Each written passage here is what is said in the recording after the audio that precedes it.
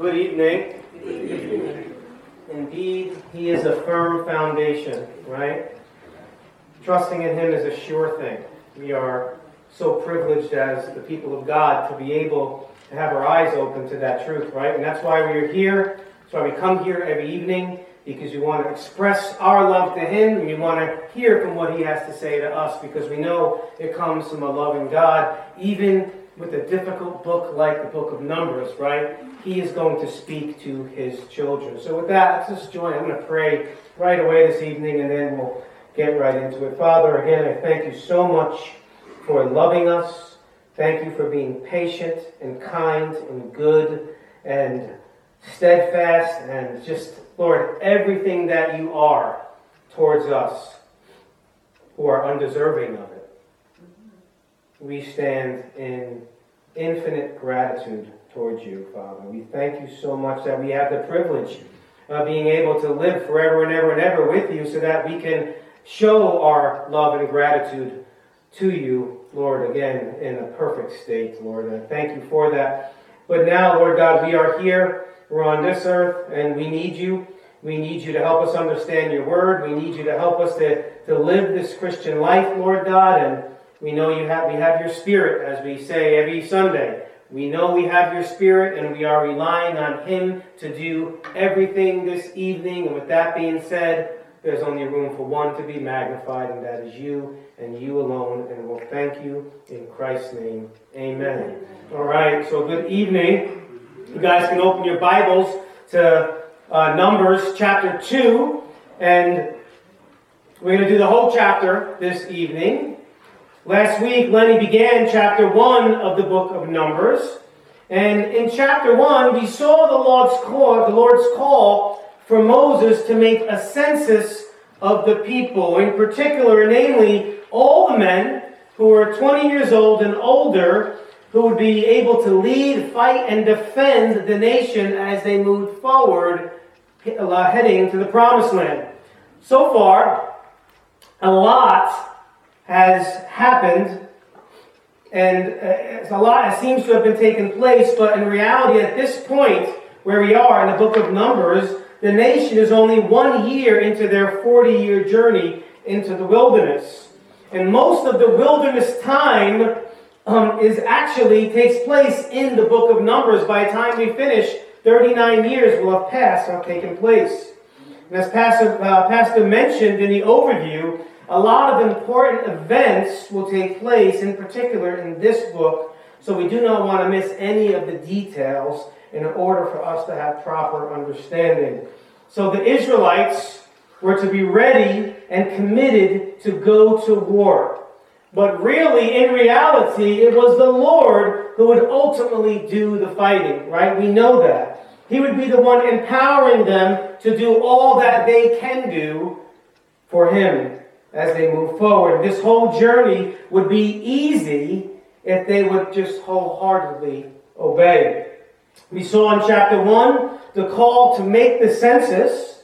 We saw the appointment of the leaders for each of the tribes, the count of all the men 20 and older from each tribe, which totaled 603,550 men. And we also saw the exemption of the Levites. The exemption of the Levites included not only them not being numbered, but there was also the reminder of their specific work concerning the things of the tabernacle. I'm just going to read the ending of chapter 1, verse 47, which says, "But the Levites were not listed along with them by their ancestral tribe. For the Lord spoke to Moses, saying, Only the tribe of Levi you shall not list, and you shall not take a census of them among the people of Israel. But appoint the Levites over the tabernacle of the testimony, and over all its furnishings, and over all that belongs to it. They are to carry the tabernacle and all its furnishings, and they shall take care of it, and shall camp around the tabernacle. When the tabernacle is set out, the Levites shall take it down, and when the tabernacle is to be pitched, the Levites shall set it up. And if any outsider comes near, he shall be put to death. The people of Israel shall pitch their tents by the companies, each man in his own camp, and each man by his own standard. But the Levites shall camp around the tabernacle of the testimony, so that there may be no wrath in the congregation of the people of Israel. And the Levites shall keep guard over the tabernacle of the testimony. Thus did the people of Israel. They did according to all that the Lord commanded Moses. So the reality expressed in this passage was the reminder of who they worshipped and how that very one whom they worshipped is in fact holy. And they need to remember that always. And even though they were a holy people, they were not intrinsically holy like the Lord, but only by declaration of the Lord setting them apart for Him. So the Levites, including their appointed work, were a reminder that God is with them and is their strength, but also that He is holy and not to be trifled with. And because of this, they were to be careful how they approached Him. So as close as He was with them, there was an ever-present reminder that there still needed to be some distance between Him and them, and that in order to come to Him, there needed to be atonement. This next chapter now speaks on how these camps were to be organized and grouped.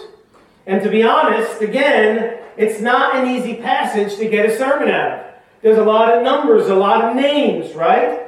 But as we have been saying so often, these details are here for a reason, and we need to trust our Lord that He will speak to us even through what would seem to be a difficult word for us in our context. So it is on us to be attentive. So let's be attentive to His word, and by doing that, we will stand as we read chapter 2 of the book of Numbers. And the word of God says this: the Lord spoke to Moses and Aaron, saying, the people of Israel shall camp each by his own standard with the banners of their fathers' houses. They shall camp facing the tent of meeting on every side.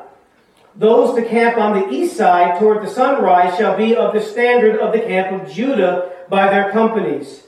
The chief of the people of Judah being Nahshon, the son of Abinadab. His company is listed being 74,600. Those to camp next to him shall be the tribe of Issachar. The chief of the people of Issachar being Nethanel, the son of Zuar, his company as listed being 54,400. Then the tribe of Zebulun, the chief of the people of Zebulun being Eliab, the son of Helon, and his company as listed being 57,400. All those listed of the camp of Judah by their companies were 186,400. They shall set out first on the march. On the south side shall be the standard of the camp of Reuben by their companies. The chief of the people of Reuben being Eliezer, the son of Sheduar, his company as listed being 46,500. And those to the camp next to him shall be the tribe of Simeon. The chief of the people of Simeon being Shelumiel, the son of Zurishaddai, and his company as listed being 59,300. Then the tribe of Gad, the chief of the people of Gad being Eliasaph, the son of Ruel. His company as listed being 45,650. All those listed of the camp of Reuben by their companies were 151,450. They shall set out second. Then the tent of meeting shall set out, with the camp of the Levites in the midst of the camps. As they camp, so shall they set out, each in position, standard by standard. On the west side shall be the standard of the camp of Ephraim, by their companies, the chief of the people of Ephraim being Elishama, the son of Ammihud, his company as listed being 40,500. And next to him shall be the tribe of Manasseh. The chief of the people of Manasseh being Gamaliel, the son of Pedahzur, and his company as listed being 32,200. Then the tribe of Benjamin. The chief of the people of Benjamin being Abidan, the son of Gideoni, his company as listed being 35,400. All those listed of the camp of Ephraim by their companies were 108,100, and they shall set out third on the march. On the north side shall be the standard of the camp of Dan by their companies. The chief of the people of Dan being Ahiezer, the son of Ammishaddai, his company as listed being 62,700. And those to camp next to him shall be the tribe of Asher. The chief of the people of Asher being Pagiel, the son of Okran, his company as listed being 41,500. Then the tribe of Naphtali, the chief of the people of Naphtali being Ahira, the son of Enan, his company as listed being 53,400. All those listed of the camp of Dan were 157,600. They shall set out last, standard by standard. These are the people of Israel as listed by their fathers' houses. All those listed in the camps by their companies were 603,550, but the Levites were not listed among the people of Israel as the Lord commanded Moses. Thus did the people of Israel, according to all that the Lord commanded Moses, so they camped by their standards, and so they set out, each one in his clan, according to his father's house. That was a tough one. All right, you guys may be seated. So, as I kept on reading this and reading this and reading this, what kept standing out was the fact that there haven't been any negatives since Nadab and Abihu in chapter 10 of Leviticus. Now we know there's many negatives with the nation of Israel. But as I was just reading this and where we were at, I felt like it hasn't been a while. Now granted, we're just in the beginning of this book, but I started going back in Leviticus and I couldn't really find any since then. So I'm certainly going to apply the principle of new beginnings and God's mercies being new every morning as I take my approach to this evening. A lot has happened in Exodus since they left Egypt. Once they left Egypt, there were certainly many ups and downs, and it certainly showed that they got off to a rocky start. It didn't have to be a rocky start, right? But nonetheless, it was. All that took place in Exodus only took up the first year. Then the book of Leviticus begins on the first month of the second year. And here's where God gave them the civil and ceremonial laws that pertain to them as a holy people as they begin their journey to the promised land. Now that God made them a people for his own possession, they needed to know exactly how God wants them to be and how they're called to be. And they as a nation had to embrace these laws and get their thinking in line with God's thinking. All the laws of Leviticus took up only 1 month in the second year. So only 1 month went by as soon as we got to the book of Leviticus. Numbers actually begins the true journey, right? In fact, 38 out of the 40 years in the wilderness take place in the book of Numbers. Again, as Pastor mentioned in the beginning, we learn of the whys, the hows, and the whos of why this actually happened, this 40 years. So again, applying the principle of God's mercies being new daily, which is like a new beginning, right? Since Nadab and Abihu, they seem to be getting off, as my title for this evening, getting off to a good start. God gave Moses and Aaron specific instructions. They followed them, and the people also followed them. So they truly were getting off to a good start. And getting off to a good start always puts us in the best position of having success in just about everything. It's not necessarily a guarantee for success, but it puts us in the best position to have success. It also doesn't mean that if one gets off to a poor start, as many of us do, that there is no hope for success, because that's not true either. But ideally, it is good to start well and, of course, continue to do well and eventually end well. This is clearly the mind and actions of one who wants to be successful, and the mind and actions of one who truly loves the Lord. So I want us to see 3 important concepts that we should follow if we want to get off to a good start that I saw as I was reading this text. And the first of those is going to be under the heading obligation. An obligation meaning our moral responsibility that we have to obey our Lord. And of course, Israel's moral obligation to obey the Lord. Israel had to obey all that was commanded for them to have success. We saw at the end of chapter 1, after God gave Moses the instructions for the people to make a census, that the people obeyed. In the last verse, we read, "Thus did the people of Israel. They did according to all that the Lord commanded Moses." So that's a good thing, right? When they obey. Then concerning how the camps were to be arranged and how they were to set out, we also see again in the last verse of chapter 2 that they obeyed. "Thus did the people of Israel. According to all that the Lord commanded Moses, so they camped by their standards, and so they set out, each one in his clan, according to his father's house."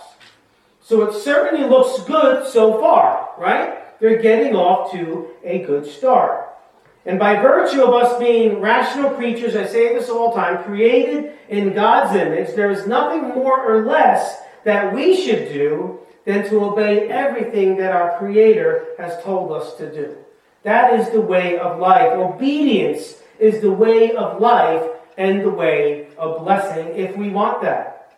Moses called the people to pay attention to this truth that comes from the living God.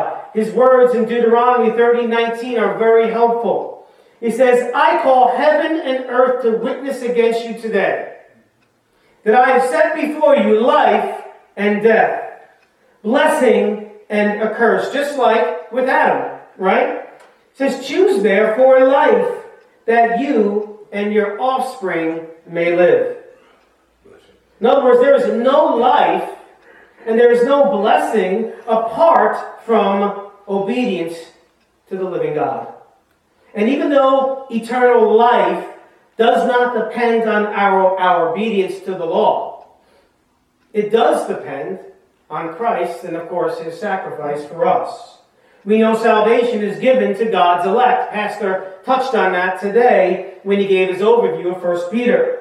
And even though it is inevitable that his elect will believe, when the time comes that the veil is lifted, they must and they will. John 3:36 says, "Whoever believes in the Son has eternal life. Whoever does not obey the Son shall not see life, but the wrath of God remains on him." And I always wondered why he uses the word believe in the first part of this verse and the word obey in the second part. Now, if you're reading a New King James, it probably has believe in both. But the word is different. It's believe and it's obey in the Greek. Now, I have many thoughts concerning this, and I certainly lean in a certain way of thinking. But I will say that there is a sense in which he is using obedience in conjunction with believing. In other words, though I think there is more here, I believe every chosen person must still obey the command to believe, right? Which is, we know, a given. If they are elect, they will obey the command to believe. It is inevitable. And the realization is that he has life forever. He has the ultimate blessing. We have and will have much opposition in this world. Scripture clearly tells us that just as the world hates God, hates Christ, it will also hate us as his people. In Ephesians 6:12, we are reminded of who we wrestle against. It says, "For we do not wrestle against flesh and blood, but against the rulers, against the authorities, against the cosmic powers over this present darkness, against the spiritual forces of evil in the heavenly places." We know that the world falls under the sway of the wicked one. The whole world system is under the sway of the wicked one. We know that the devil roams around seeking who he may devour. But we must remember another truth. A truth that is very near and close to the believer. A truth that is within every believer. And when it came to having discernment, especially concerning the testing of the spirits, the Apostle John reminded his readers of this amazing reality in 1 John 4:4. He says, "Little children, you are from God and have overcome them. For he who is in you is greater than he who is in the world." And how amazing is this, church? How amazing is it to know how much power we have within us to live this life of godliness that we could not live if we did not have this power in us. And with that being said, there is a lot of temptation in this world. There's a lot of temptation everywhere around us, and we know that we do wrestle against the spiritual forces of evil. But in Scripture, there is, in fact, a God-given remedy that will always work if we truly allow and believe it. The brother of Christ, James, who wrote the book of James, who was leader of the Jerusalem church, says this in chapter 4 of his letter, verse 7. And I love this. It says, "Submit yourselves therefore to God, resist the devil, and he will flee from you." Now that's an amazing and very, very powerful verse. And I really believe the way of really understanding this verse is, as we submit ourselves to God, we will be able to resist the devil. And the devil is no match for God. Right? So again, we have an obligation, and that obligation is that we are to obey the Lord in everything. And if Israel was going to have success, this was necessary for them. Then secondly, I see identification. Identification. Israel had to remember that they were identified with the living God. The God of Abraham, the God of Isaac, and the God of Jacob. The God of not the dead, but of the living, right? The world was wicked and couldn't be any further from being identified with God, but the nation of Israel was, and so are we. So if you look at Numbers 2:2, it says, "The people of Israel shall camp each by his own standard, with the banners of their fathers' houses. They shall camp facing the tent of meeting on every side." So the people literally had these banners of representation of their clan. And this clan, it was the clan that God made and put them in as the Israelites. So there was, in a good way, a sense of pride in this. Usually we use pride and it's a very negative, it's a bad thing. It's the chief of sins, we can say, right? But there is another sense of pride that's okay if we use it in this context. We should take pride in knowing that we are God's children, right? We had nothing to do with that. It was all God, right? So there was a sense of pride in this, that they belong to God and are a member of one of his tribes. If we go back to the beginning, where Israel didn't even exist, not yet at least, we see the previous life of the patriarch Abraham, and we can see the previous life of everyone before Abraham. He was the son of Terah, who was a pagan. Look what it says here in Joshua 24, verses 1 and 2.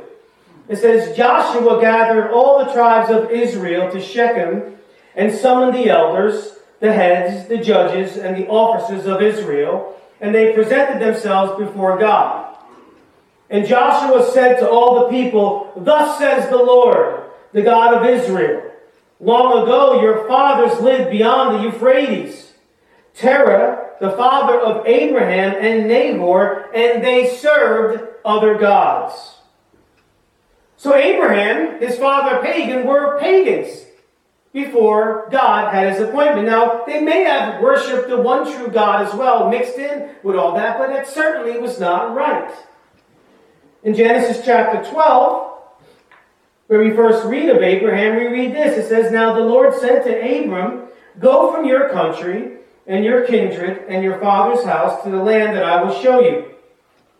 And I will make of you a great nation, and I will bless you and make your name great, so that you will be a blessing.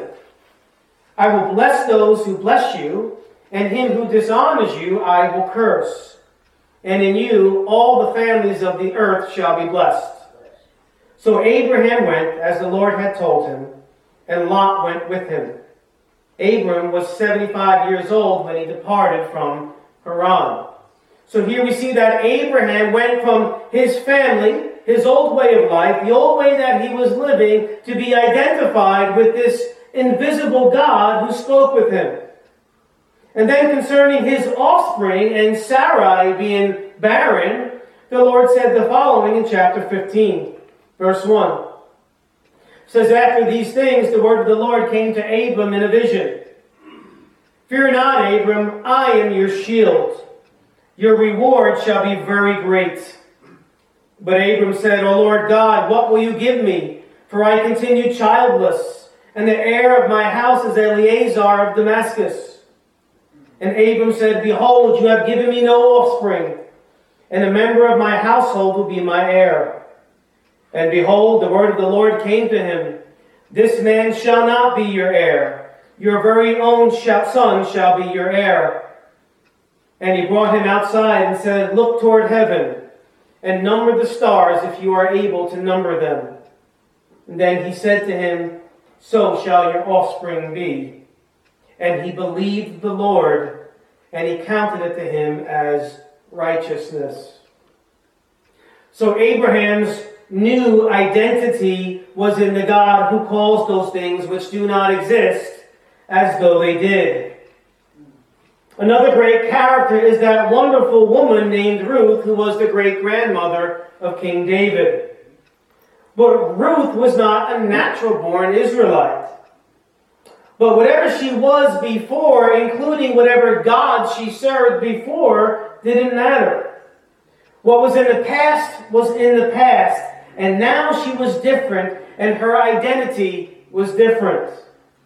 When she was unwilling to depart from her mother-in-law, she said those famous, beautiful words that we read in Ruth chapter 1, verse 16. But Ruth said, do not urge me to leave you or to return from following you. For where you go, I will go. And where you lodge, I will lodge. And your people shall be my people, and your God, my God. She gave her apparent profession of faith, I guess we can say here, to the one true God, and chose to be identified with his people, and she, in fact, was. And so it is, and so it was with each of the tribes of Israel, with their banners, and so it is with us as his church. In 1 Peter chapter 2, verse 9 and 10, we read this concerning us as his elect people. It says, but you are a chosen race, a royal priesthood, a holy nation, a people for his own possession, that you may proclaim the excellencies of him who called you out of darkness into his marvelous light. Once you were not a people, but now you are God's people. Once you had not received mercy, but now you have received mercy. So you see that these banners were symbolic and representative of something much bigger. Israel was no longer who they used to be, and church, neither are we. 2 Corinthians 5:17 reminds us that wonderful passage, therefore, if anyone is in Christ, he is a new creation. The old has passed away, behold, the new has come. So the nation of Israel, just like us as Christians, are to find our identity in Christ and no other. You know, some people struggle with insecurities, trying to find themselves. I remember a period of my life, I feel like I'm still working on it sometimes. You're trying to find just who we really are. We get insecurities and all those different things. And we need to find our security and our identity in the very God who called us and saved us. And then thirdly, and this one was a little difficult for what I was trying to find a word that ends in I-O-N to fit my thing, and I couldn't find it, but I think you guys will see where I'm going. Thirdly, it's going to be unification. And unification is the act of bringing everything together to function as a whole. Well, they had to be unified in everything, but what stands out most to me is their unification in totally trusting and depending on God for everything, but especially their protection. Again, in Numbers 2:2, the second part of that verse says, they shall camp facing the tent of meeting on every side. And I wanted to make sure I was not be overly reading too much into this, but really, this really spoke to me, right? And I was trying to find maybe in my, you read, you keep reading, you keep reading, you keep reading before I preach on it, right? But I'm confident in what I'm about to share, I really am. And the first thing that I noticed is how they were to be when they camped. They were either moving, right, or they were camping. And sometimes they would camp for longer periods of time, and other times just for rest. But it says that they camped facing the tent of meeting. And what that says to me is that their eyes were on the Lord and not worrying about what was going on around them. By them facing the tent, which was the presence of God, they were showing their trust and dependence on Him for their protection. Remember that God was the one who was going to do all the fighting. And sometimes, if you look at all of Scripture, sometimes through them actually fighting, and sometimes through doing what would seem to be something very obscure, like marching around the walls of Jericho 7 times. It doesn't really make a difference. Whatever it was, they were to simply trust and obey. We know that when they first left Egypt, they were led in their journey by God through either the pillar of cloud or the pillar of fire in the evening. And I wasn't sure if it ended at this moment, so I was happy to find it in Numbers chapter 9 that this was still going to continue. Right? In Numbers chapter 9, we read this.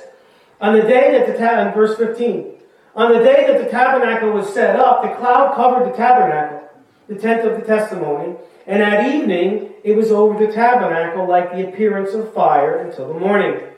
And so it was always. The cloud covered it by day, and the appearance of fire by night. And whenever the cloud lifted from over the tent, after that the people of Israel set out. And in the place where the cloud settled down, there the people of Israel camped. At the command of the Lord, the people of Israel set out, and at the command of the Lord they camped. As long as the cloud rested over the tabernacle, they remained in the camp. Even when the cloud continued over the tabernacle many days, the people of Israel kept the charge of the Lord and did not set out.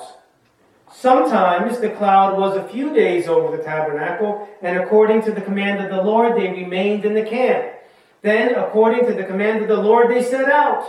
And sometimes the cloud remained from evening until morning.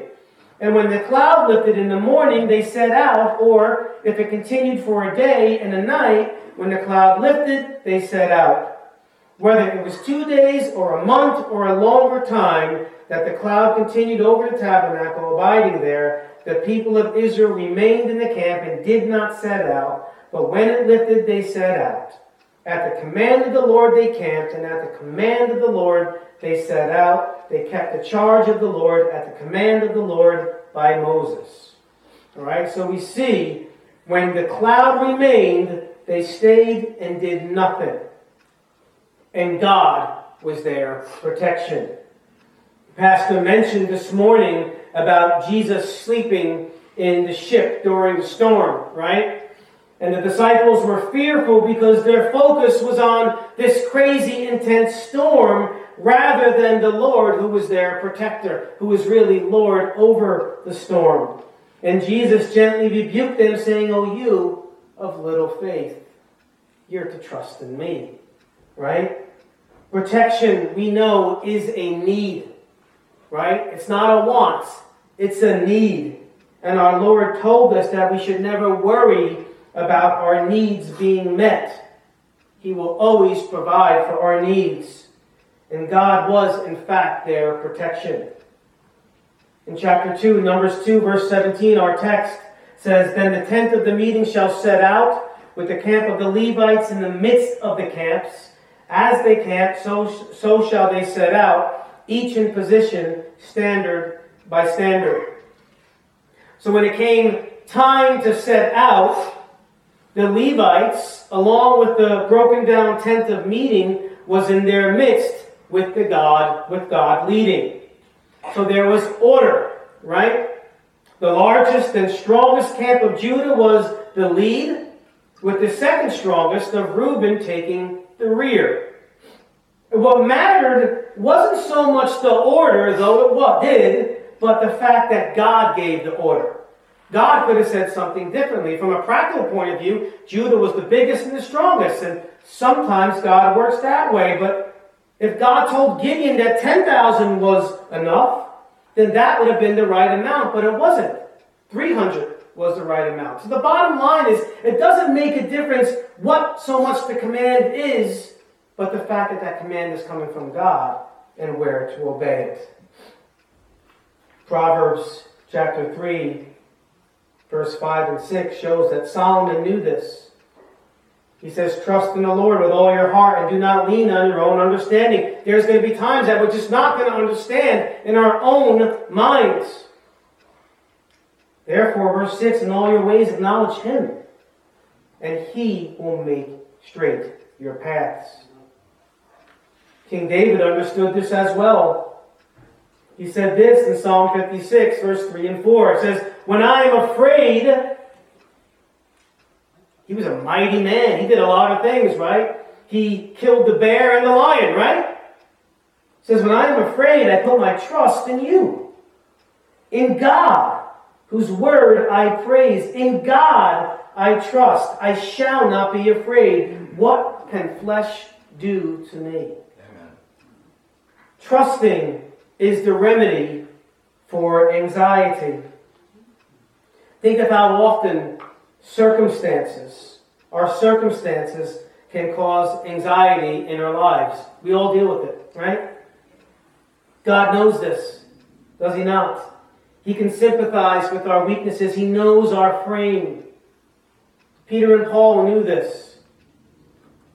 1 Peter 5:7, Peter says, cast all your anxieties on him. Why?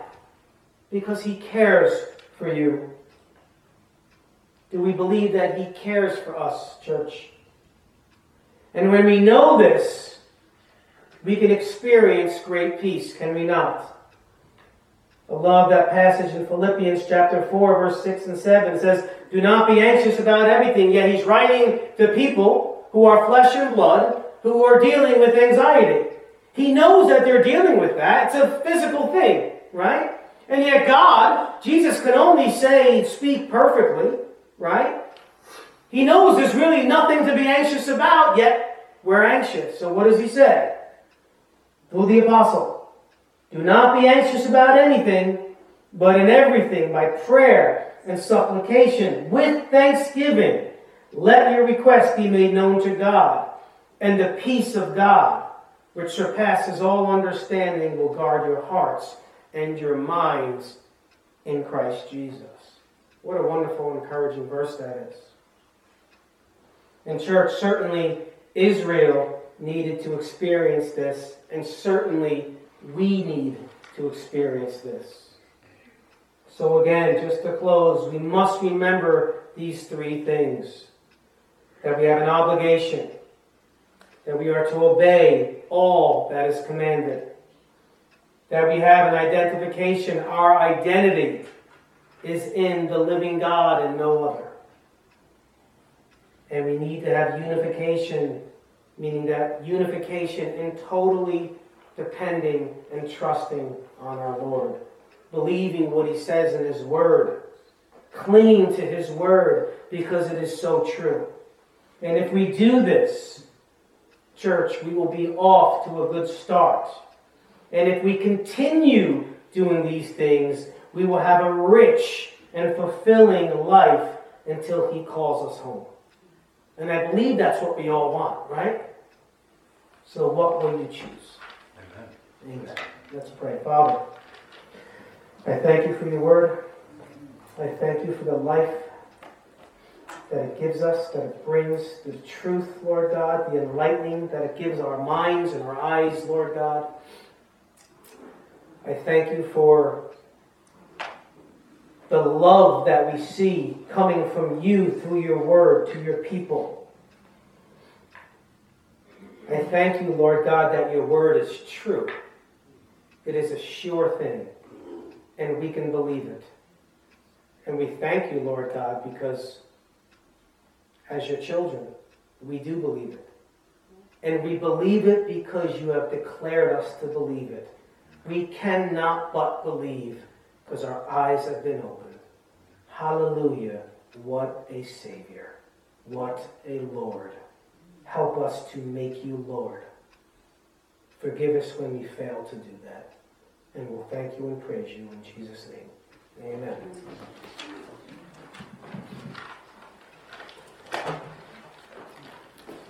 Thank you, Pastor Mike, for that. Jesus said in John 16:33, I have told you these things so that in me you may have peace. In this world you have trouble, but take heart, I have overcome the world. Yeah. So grab your hymnals, let's stand.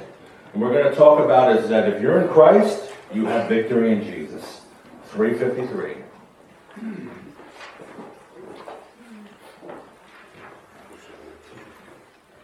I heard an old story, how a Savior came from glory, how he gave his life on Calvary to save a wretch like me. I heard about his groaning, of his precious blood's atoning. Then I repented of my sins and won the victory. Oh, victory in Jesus, my Savior forever. He sought me and bought me with his redeeming blood. He loved me ere I knew him, and all my love is due him. He plunged me to victory beneath the cleansing flood. I heard about his healing, of his cleansing power revealing, how he made the lame to walk again, and caused the blind to see. And then I cried, dear Jesus, come and heal my broken spirit. And somehow Jesus came and brought to me the victory. Oh, victory in Jesus, my Savior forever. He sought me and bought me with his redeeming blood. He loved me ere I knew him, and all my love is to him. He plunged me to victory beneath the cleansing flood. I heard about a mansion he has built for me in glory, and I heard about the streets of gold beyond the crystal sea, about the angels singing and the old redemption story. And some sweet day I'll sing up there the song of victory. Oh, victory in Jesus, my Savior forever. He sought me and bought me with his redeeming blood. He loved me ere I knew him, and all my love is due him. He plunged me to victory beneath the cleansing flood. Amen. So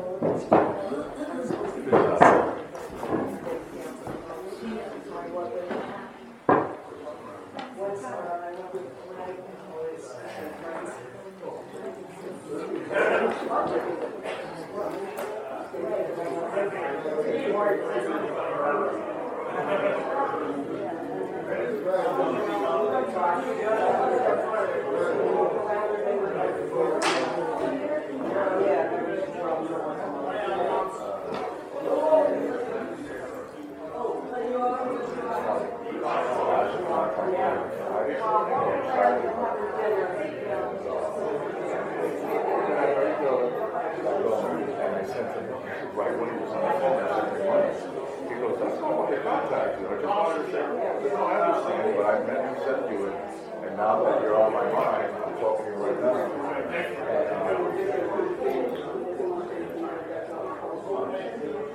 Yeah. And it wasn't even. I just went a little bit. He told me how he was running the situation. He worked in Costco. He worked in Cadillac. He worked somewhere else. He said the reason, I asked him, I said, why did you leave Cadillac? And he said the reason why he left it was because he wasn't getting the money attributable to his work. He felt that they were shortchanging. So he didn't want to do it. I remember he's a photographer for motorbikes and stuff like that. I don't know. Right. It's just, I don't know, I wouldn't even know how to get hooked up to that. It wasn't in the car. It's just kind of, you know what I'm saying? They were taking pictures and all this. I don't follow it.